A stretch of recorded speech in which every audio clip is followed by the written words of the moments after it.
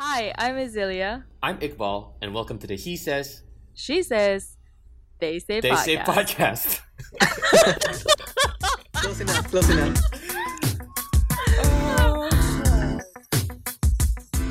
Hi guys, welcome to our show. I've been so excited to record this because I find today's topic utterly fascinating. And so joining us today to discuss this is Sharif Saleh, a former researcher for Nurul Izzah and data analyst for PKR. Welcome to the show. Hi, thanks for inviting me. Really quickly, could you just tell us and our listeners, just introduce yourself and maybe explain what you did for YB Nurul Izzah and what you did during your time in PKR?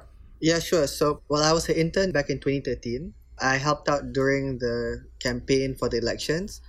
And soon after, I was with her team full-time as a researcher. I left recently after being her lead research officer. Before you started with your career in political research, could you tell us a bit more about your background, your studies, and... Yeah, I studied in the University of Iowa from 2012 to 2016. And my education background is completely unrelated to politics. It was in mathematics with an actuarial science focus. Iowa. I'm gonna make a joke. Okay, Go on. Go I ahead. think I watched a film where this girl wanted to move out of Iowa because she said there was no one's life here that I wanted specifically. Whoa! Sorry, Sharif, I know you're a KL boy. What was the difference like? I'm trying to figure out where the joke is because all I hear are truths. Anyway, Embrace. I like that. more seriously, like Iowa is a bit of a flyover state, but that doesn't mean that the people there are, as the stereotype goes, like they're boring or anything. That's not the case at all. They're very warm, they're very friendly. There's this homey thing. Depending on which part of Iowa you're in, you'll have pockets of it being a very liberal bubble. For example, in Iowa City, this college town where I was, it pretty much was a liberal bubble, as most college towns are. So, because you were there in 2016, you were among those of us who absolutely did not see the victory of President Donald Trump coming. Well, that's the thing. Quantitatively speaking, the data was indicating that Trump was likely to win. Because, for example, 538 gave Trump a 30% chance of winning, which is very good odds, and one that widened very quickly as time went on. But even knowing that does not dismiss the confidence you might feel of, like, of course, Trump is not going to win. All these working class people, blue collar workers who have been ignored by both Republicans and Democrats, there's no way they're going to be voting for a celebrity billionaire businessman. He's not going to relate to them. Yep. Both are elites. So that was the emotional part talking. But quantitatively, if I had not just looked at numbers, but believed the numbers and not just superseded it with my emotions, it would not have been a shock. But, emotion sometimes trumps logic and data. Ha, Trump's logic and data. Get it? Yes, we get it. Yes. Okay, so I'm glad you shared your experiences there, which leads me to today's topic. And again, I've been super excited to talk about this. Our topic today is, I don't know what to call him. Some people call him a journalist. Some people call him a pundit. I'm just going to call him A troll. Yeah, an internet troll named Ian Miles Cheong. He is a, by all accounts, conservative pundit who comments on American politics. He gets retweeted by Donald Trump quite a bit. He posts videos on Black Lives Matter protests, criticizing the protesters for being rioters. He gets interviewed on Fox News. He gets interviewed by One American News Network, which is a far-right American news network. And he publishes quite a bit of his own writings, which typically lean conservative, right-wing. He has been associated with names such as Milo Yiannopoulos, who used to be the editor of Breitbart, which is a far-right media organization. Mm-hmm. And Breitbart used to be run by Steve Bannon, who was Trump's White House chief of staff. So yeah, you have Ian Miles Cheong with all these associations. Sorry to butt in, but Yeah. how long has he been on this stride for? Like, how long has he been building this clout? That's a good question. So he has about 277,000 followers on Twitter. Wow. And when exactly he became big, I'll explain all of that in a bit. Okay. But really, the reason I want to talk about him today is Ian Miles Chong is a Malaysian from Ipoh, and he's never even stepped foot in America. What? I didn't realize his name, but I had known about what happened on Reddit and his views and whatnot. I just forgot his name was Ian Miles Chong. I'm an avid Redditor. Oh, interesting. In that case, maybe then I could just get you to explain this whole Reddit thing, but let me just lead into it and then I'll pass it over to you to explain the whole Reddit scandal. So, just to give you guys some background information about Ian. Okay. As far as we know, he is from Ipoh. I've looked through his Instagrams and I've looked through his social media. He's really big on Twitter, like 277,000 followers, but on Instagram, on Facebook, he's still a regular human being. What else could it be otherwise? Yeah. He posts stuff that gets like less than 10 likes each on Instagram, so it's macam, okay, at least his influence is quite contained. On Instagram, he posts a lot of stuff of him just like eating out in Ipoh. Ataupun there's been a few pictures of him macam hanging out at KLCC. Especially pre-lockdown period, there were quite a bit of pictures of him going out and about. So again, it's generally confirmed that this guy is from Ipoh and lives there, but there's not much more than that. He starts, I guess, gaining notoriety in Reddit. And I'm just going to start his story from there because Reddit was pretty much when he began becoming internet famous. And Sharif, maybe you can chime in a little bit more as I explain this whole Reddit episode. Yeah, sure thing. Basically, Reddit has rules about the stuff that you can post, especially like your own links. Can you explain more about this? Okay, so to simplify, Reddit is a link or aggregate website where individual users called Redditors would submit links of news sources or articles or things that happened in their life or things they saw. It's like a forum, is it not? Yes, it's like a forum space. And within the context, they can then be broken down into subreddits. Okay, that makes sense. So you've explained how Reddit works, so to speak. And Ian Miles Chong starts his internet fame as a moderator on a number of these subreddits. And so, can you explain what a moderator is or what they do and why they're special? Okay, so Reddit largely, while they have site rules and staff members whose job it is to make sure that lines are not crossed, such as revealing public information about another user, for the most part, it is very self-regulated. And to do so, typically the creators of the sub, inclusive of certain people that they appoint, would be the people who would self-regulate and ensure that rules are followed and so on. So Ian Miles Chong had this responsibility to self-regulate the conversation that was going to happen in this forum. Not necessarily the conversation, but essentially to make sure that rules were followed. They are the equivalent of the ketua class who has been chosen either by the teacher or by the students themselves or mixture of the two to make sure that class responsibilities are passed on. All these things that are there that they may or may not follow or commit to, but that is their role. And Ian was a moderator for a subreddit. Okay, and so do you know the subreddits that he was moderator of? One of them was Ask Reddit, R Politics, R WTF, R Today I Learned. Like, have you ever visited these subreddits or do you know about them? Yes, I'm very familiar with them. These four are very, very big subreddits. Define big. Is it big because of the number of people in them or is it because of the number of posts in these subreddits? Like, what makes a subreddit big? A bit of both. Basically, it's big because of, one, the number of people, but more importantly is the number of posts that not only get posted but also interacted with. Sorry, so Sharif, you mentioned that it's a big deal when you get a lot of interactions. What are the advantages of it? Like, if I were to start an interaction with someone, what do I get? What's my benefit? I mean, honestly, you really just get... It's called karma in Reddit. It's essentially clout. Huh? So, it's essentially meaningless internet points that you can flex on other people. Okay. Okay, so when someone has a lot of karma, it's just something they can brag about. It makes them sort of more important ke apa? Well, to an extent, yes. It's as meaningful as someone with 100,000 likes on Instagram. Interesting. Within Reddit's context, someone with a lot of karma is going to be more trusted than someone with lesser because it implies that they've been on there a lot. Right. Or at the very least that they have been positively contributing. Can you buy good karma? Yeah, I mean you can pay people or pay bots to upvote and so on, but obviously those are against the rules. Yeah. I guess same thing like with Instagram influencers who buy likes and followers and stuff. Kan? Yeah.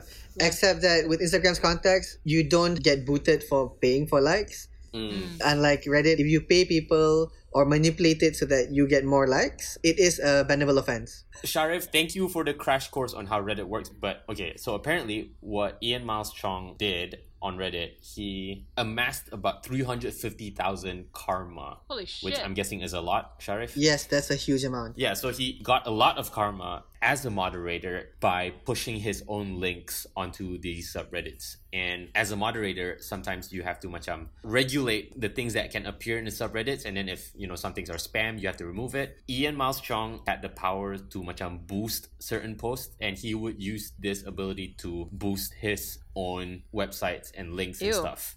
Such a monopoly. Yeah, exactly. It's a monopoly. Is that fair to call it a monopoly, Sharif? He is definitely taking up space in an unfair manner. So, So diplomatic. because the monopolies imply that there's a demand for it to some extent, Uh-huh. he is more fixing it in the same way that you might fix a bet. Okay, you can sort of chalk it up to just playing the game unfairly if you're doing this. But there were also allegations that he sold his services to outside PR firms and publications who he would post stuff on their behalf and then use his moderated powers to get those links past spam filters. Oh. And, that's bribery in a way. Yeah. True Malaysian. I like it.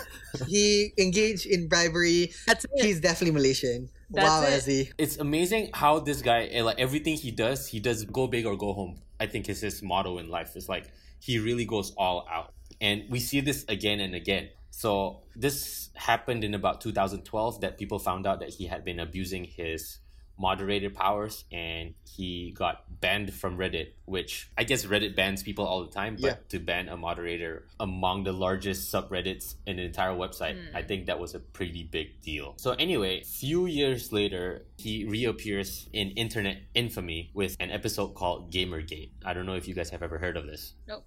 Not me. I have. Can you explain at least the general high level what it was? Okay, so there are lots of nuances to it, but at its core, Gamergate was the game equivalent of Me Too on sexual harassment and misogyny in the gaming world, and particularly centered around gaming journalism. Oh. I like that. Wow. I like that you compared it to Me Too. Essentially, what it was, Gamergate started off because there was this female game creator. Her name is Zoe Quinn. Okay.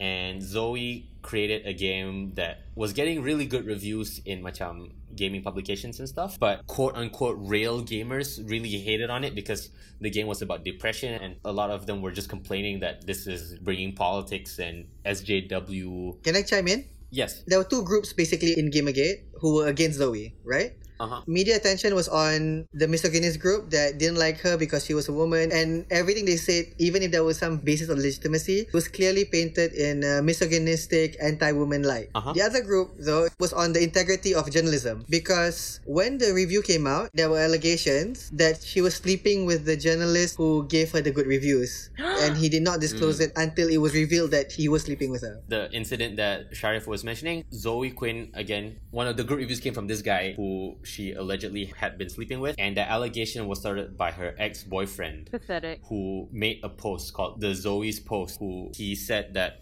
Zoe slept with this guy and this guy gave her good reviews in return for it. That's so unfair. However, this boyfriend later retracted that claim because the period in which they were sleeping together, like Sharif said, they did have a relationship of some sort. Yeah, so that's why it became very messy and very nuanced. Because to be clear, there was misogyny involved. Yeah. But it became a much bigger thing than the original dispute, which was this guy giving good reviews because he was getting laid, and was she sleeping with him because she wanted good reviews? And that's why it's contentious, because the timing fits, but they could have been sleeping after the fact or unrelated. Gamergate is a whole rabbit hole in itself. And just bringing it back to Ian Miles Chong. So Ian Miles, again, accumulated notoriety during this wave of misogynistic sentiment. At first, because he was an avid defender of Zoe Quinn. Oh. Ew. So he was virtue signaling. I don't know. Because virtue signaling implies he believes in the virtue he signals. Okay. But we don't know whether he even believes in it. So, okay, anyway, there are tweets from him during this period in 2014 or so, being like, I was talking to folks about Gamergate in real life today, and they were appalled by it. I imagine most people would be. And so much, he was known to have taken a very strong stance against these misogynistic, anti-female, anti-feminist elements during Gamergate. And another tweet I found during this period, he said, Zoe Quinn is a person, a human being. Stop dehumanizing her. And so that was his stance during the whole Gamergate blow up. I see. However, if you look at more recent writings, he somehow has switched sides. Now he's gone on the side of the gamers, like bashing SJWs, bashing these leftist people who want to put politics into gaming. And it's been just the most astounding 180 that the internet has ever seen. The thing is, a lot of the articles bashing Ian Miles Chong for flip-flopping are actually from former gamers who he used to call Nazis and stuff. He's now on their side, but they still see him as an outcast. Yeah, exactly. They see him as, apa hal mamat ni? Not only did you bash us dulu, tapi sekarang kenapa kau dah backstab your friends? Like that Zoe Quinn lady, he now tweets shit about her and stuff. So again, here's the thing. The flip-flopping has been a recurring pattern in Ian Miles Chong's internet history. So if you look at his older tweets, I found one from 2008 where he says, were I an American citizen, I'd be voting for Obama. His answers were in-depth and better than McCain's meaningless one-liners. Okay. But if you look at more recent tweets where he talks about Obama and stuff, he has quite disfavorable views about Obama today compared to the views he had about Obama maybe 12 years ago. Right. So on this note on Ian Miles Chong going 180, we're trying to figure out why he does this, right? Like, how does it benefit him? And I'm just curious to kind of understand further if his behavior is caused by the political scene in Malaysia. Like, nobody's really picking a side. Like, everybody's just going left one day and right the other day. And I don't know if that plays a role in his character. What do you guys think? Well, in Malaysia's context, well, we have leaders who say A and then say B and so on. On the ground, though, it's not really reflected the same way. For example, we'll talk about the UMNO PAS merger in Muafakat Nasional. The people on the ground are not necessarily happy with UMNO and PAS working together. Even though the leaders are trying to show a sense of solidarity, on the ground, you don't necessarily see that solidarity reflecting because they are still at odds and against each other. Mm-hmm. The only difference is that in the supporters of an UMNO PAS merger is the thought that better the devil you know than devil you don't, or the lesser of two evils. Yeah, exactly. It's not a flip-flop at all by the people. Oh yeah. It is just a recontextualization of the issue, and it's overall at its core consistent. Okay, so this actually leads me nicely to the next episode in the Ian Miles Chong story. So during this whole Gamergate thing and people were noticing that he's flip-flopping a lot, I guess it was around this time that a leak happened of his old moderator logs. Right. These logs became public and got a lot of attention because he would say things like, I'm white inside, yellow outside. Ataupun he would call himself a banana. Ataupun, why didn't the Holocaust kill your parents? Ataupun, Heil Hitler, Hitler didn't do anything wrong. So you're right. Okay, so let's say flip-flopping is not something inherently Malaysian, but this thing right here, this macam appeal to white supremacy, glorification of Hitler, this is something we have seen in Malaysia in the form of publications that write CC Lembut Hitler, ataupun there was a Vice article that touched on Malay Nazis. I don't know how that's even possible, but any chance you know slightly more about that, Sharif? Maybe you can share your thoughts. Yes, so this plays on to the identity politics that has been coming up in Malaysia for the past 10-ish years. I'm not so familiar with the timeline itself. Mm-hmm. And the context of Malay Nazi sympathizers, or like even those call themselves Nazis, they're not looking at it in a white supremacy context. Interesting. The banana context is a separate issue. I'm not talking about what Ian Miles said about himself specifically. Mm-hmm.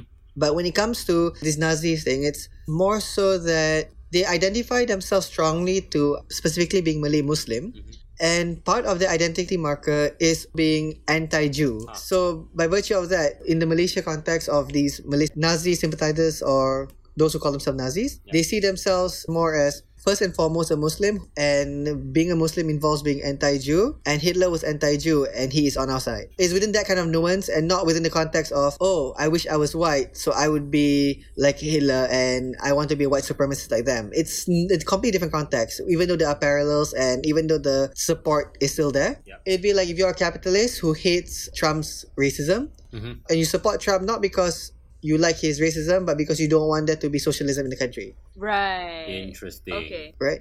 I mean, that does shed some light as well on the existence of Malaysian Trump supporters because, again, Trump has been known to make Islamophobic statements, and I see Malay Muslim supporters of Trump, and I wonder how that's even possible. But I guess what you just said made sense. Yeah, for those, it depends on why these Malays support Trump. Some support him because he is against, say, other groups that they think are lower, such as Liberals. liberals. Yeah, Yes, that's another example as well. That makes a lot of So sense. they might ignore or brush aside or be, yeah, he's not fully for Muslims, but these kind of Muslims, not all Muslims. You know what I mean? Like they would have mental gymnastics to put themselves still in the same group because they actually are supportive of him due to other things unrelated to attacks on them. Interesting. Okay, so we're sort of at the end of the Ian Milestrong saga already. We've hit the broad things, and honestly, this is probably only half of his story, but Yeah, there's so much you can touch on this. yeah, just to sum everything up, after the whole Gamergate thing, he jumps from publications to publications. He has a gaming website. He also writes frequently for right-wing publications like Fox News. Tucker Carlson has a website called The Daily Caller, and Ian Milestrong is a contributor there. He's now the managing editor of a website called Human Events, which was the very prominent right-wing conservative magazine in the United States. It was established in like 1940 something. Okay. And they've actually been quite legit lah. They've had contributions from former vice presidents. They've had contributions from like very prominent thinkers. And during the Vietnam War, they backed the US intervention into Vietnam.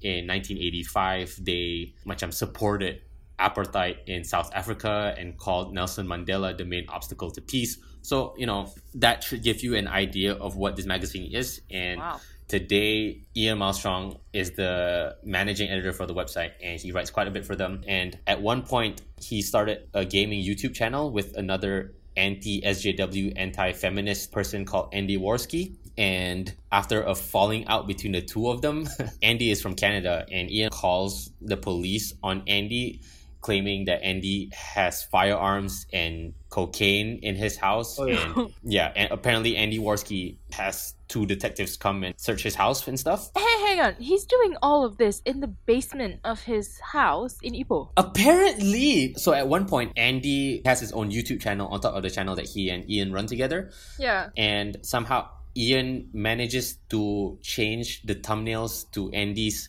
videos to pictures of gay sex.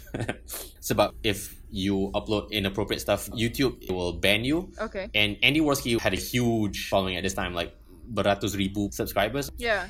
And Ian was pretty much trying to get him banned. And Andy knew that it was Ian because he could check dari mana people were making edits to his channel, and he would see that, oh, the most recent update was from Perak, Malaysia. What?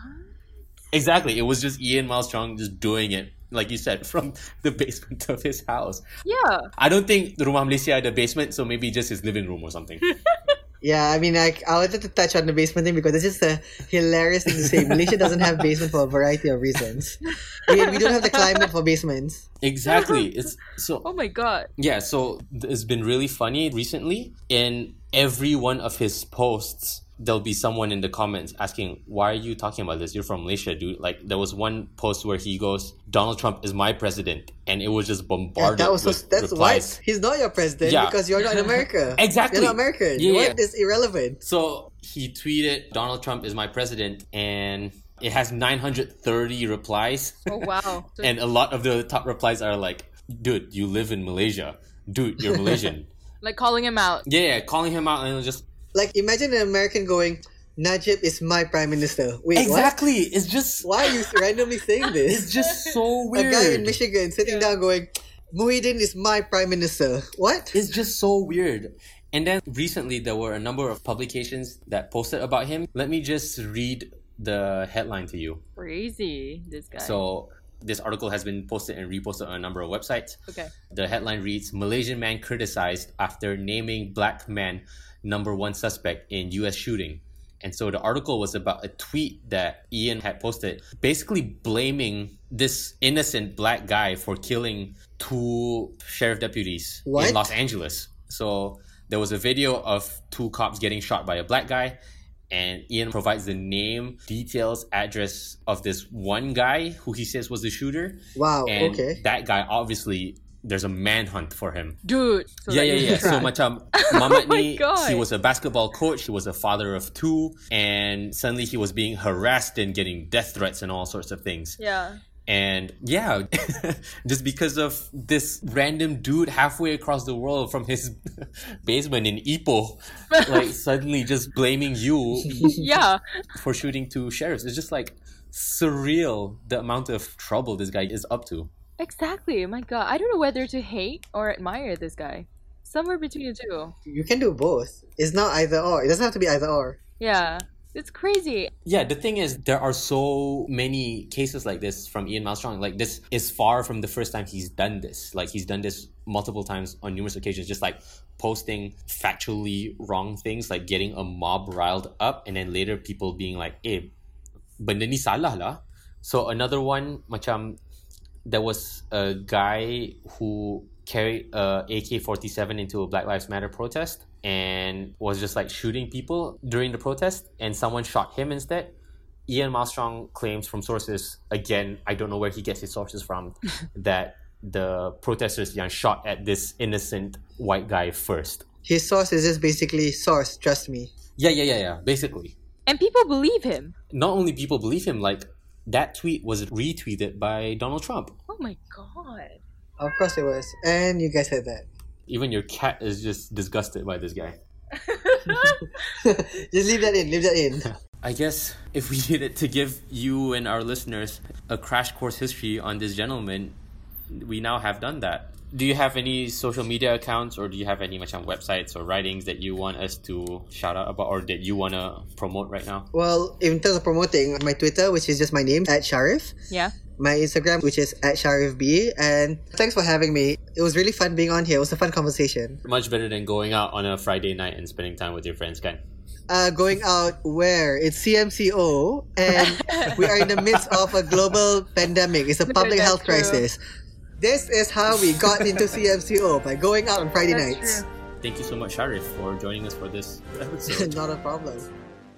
Thank you, listeners, for tuning in to the He Says, She Says, They Say podcast. And we hope you enjoyed the episode. If you'd like to get in touch with us, feel free to drop us a mail. And you can also follow us on Twitter @HeSheTheySay_. Till next time, bye!